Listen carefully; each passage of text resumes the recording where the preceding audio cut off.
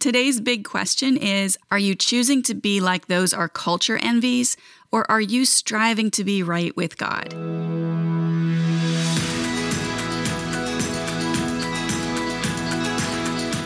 I'm Michelle Berkey, and this is God's Wisdom for Today, a weekday live broadcast series from the book of Proverbs. Just like a proverb, this show is a short, wisdom-packed nugget of truth teaching us how to live our lives well. The book of Proverbs is an invitation from God to step into the wisdom of God. It is a very practical roadmap for developing the skill of living.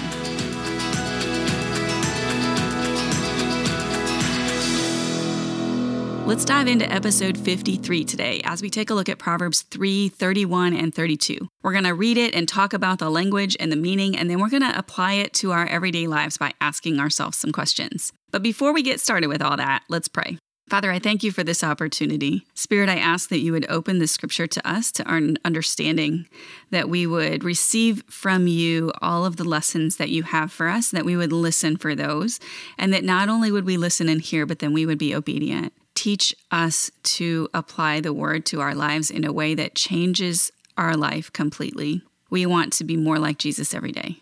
In Jesus' name, amen. All right, so let's take a look at these verses. It's Proverbs 3, 31 and 32, and it says, "Don't envy violent people or copy their ways. Such wicked people are detestable to the Lord, but he offers his friendship to the godly." We're in a passage of Proverbs 3 titled in the CSB version, "Treat Others Fairly," and we're looking at being neighborly, specifically a series of, quote, do nots that would keep us from being a bad neighbor. Today we have the last do not in the series, but it's a two-parter. Do not envy and do not copy. So let's talk about the first of those, do not envy. Envy is a painful or resentful awareness of an advantage enjoyed by somebody else, coupled or joined with a desire to possess that same advantage. So a simple definition is wanting something that belongs to someone else. Scripture says that envy is a work of the flesh, a result of sin. Galatians 5, 19 through 21a says, "Now the works of the flesh are evident: sexual immorality, impurity, sensuality, idolatry, sorcery, enmity, strife, jealousy, fits of anger, rivalries, dissensions, divisions, envy, drunkenness, orgies, and things like these." Now, it's interesting that that is in the category with things like sexual immorality, idolatry. It's crazy, right? The things that are listed in our culture are not often thought of in the same light. Here's a bonus for you. One commentator says, envy and jealousy are closely related, sometimes used interchangeably in modern Bible translations, but they're not quite synonymous. Envy is a reaction to lacking something that another person possesses. Jealousy is a reaction to the fear or threat of losing something or someone that we possess. Envy is the distress or resentment we feel when others have what we don't. Jealousy is the sense of dread or suspicion we feel when something that we have might be taken away. There is such a thing as godly jealousy, see 2 Corinthians 11:2, but the Bible never speaks of envy in a good light. The very first case of envy in the Bible is right at the beginning, Genesis 4. It's a basic sin issue that has always been with us. This is when Cain, the older brother of Abel, envied God's favor on Abel's sacrifice when his own was rejected. So rather than come to grips with God and get right with him about his own sacrifice, he killed Abel. Some other biblical characters who dealt with envy were that Esau envied Jacob, Rachel envied her sister, Saul envied David, and the Jewish leaders envied Jesus. Proverbs 14:31, which we will get to later, says, "A heart at peace gives life to the body, but envy rots the bones." Now remember, bones is a stand-in for the whole self. It's a synecdoche. I almost got it right on the first try, synecdoche.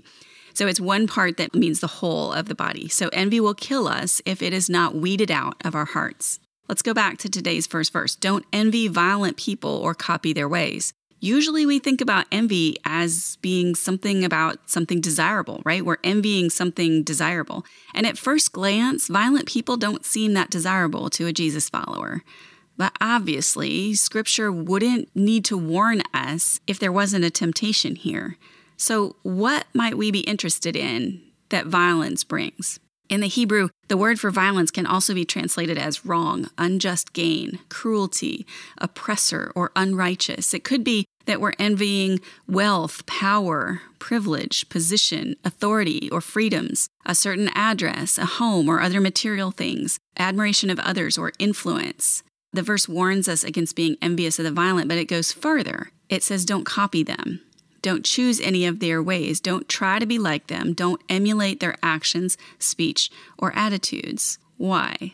Because that person is wicked and detestable to the Lord. I understand the draw of some of those things that the wicked might possess. The wealth, the power, the influence, the advantage. We look on those things in our culture as desirable, right? We want those things. God sees the people who have obtained those things through unjust means, through violence, through oppression or wickedness, as detestable, or as a disgusting thing, an abomination. I don't know about you, but I, for one, do not want to be seen by God as detestable. Instead, to the godly or the righteous, or literally the word straight, on the straight path, he offers friendship. In the original language, that's us sitting together or intimacy. God is intimate with the righteous. When you really think about that, it's amazing. Let's ask ourselves some questions. Most of us have envied something at some point in our lives. It's not something our society treats as a big problem. It seems to fall in the, quote, minor sin category with things like pride or gossip.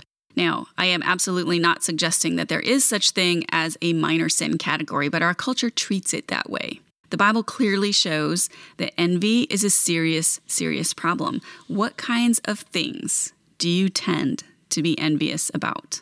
Are you struggling with envy of any particular person right now? And what do you need to do about that? How would you feel if you were an abomination to God? Today's big question is, are you choosing to be like those that our culture envies, or are you striving to be right with God? If you want a place to think about these questions a little further and write them down and keep track of what we're learning as we go through Proverbs, we offer a set of free journal pages each Sunday evening. And if you would like to get on the list to receive those journal pages, those things that I just blanked out about, if you want to receive those journal pages on Sundays, go to getwisdom.link/email, and we're happy to send them out to you. Now, as for me, I was thinking about what I tend to envy. And it used to be relationships. When I was in a terrible relationship, I would see others who seemed to be good from the outside, and I would feel envy. When I had a number of failed private adoptions and a miscarriage, I envied those with children. At the beginning of the COVID quarantine, I will admit to a bit of envy of those who were home with nothing to do, because I work from home and nothing much changed for me except that I was working hard and no orders were coming in. I think that envy is an indication of our desires. When I wanted a kiddo in the worst way, I envied those who had them. Sometimes those desires are just fine, but envy comes in when we think we know how God should fulfill them for us, and it doesn't seem to be going that way. It's an I am not content with God's plan for my life, and that's a big problem. As I get older and more mature spiritually, I'm better able to stay in my lane, to be content with what God has for me. And when I feel it today, I'm able to recognize it more easily and shift my attention back to gratitude. Because my goal is God. I want what He wants for me. Nothing more, but nothing less. How about you? What will you do with what you've learned today? Let's close in prayer. Lord, we don't want wisdom just for our own success, but we want it so that we can better know You. We want it so that we can better love You. We want it so that we can better love others and live a life that's honoring to You. So give us that kind of wisdom. Give us the kind of wisdom that changes our hearts into that looks like Christ. In Jesus' name, amen. Thank you so much for joining me today, y'all.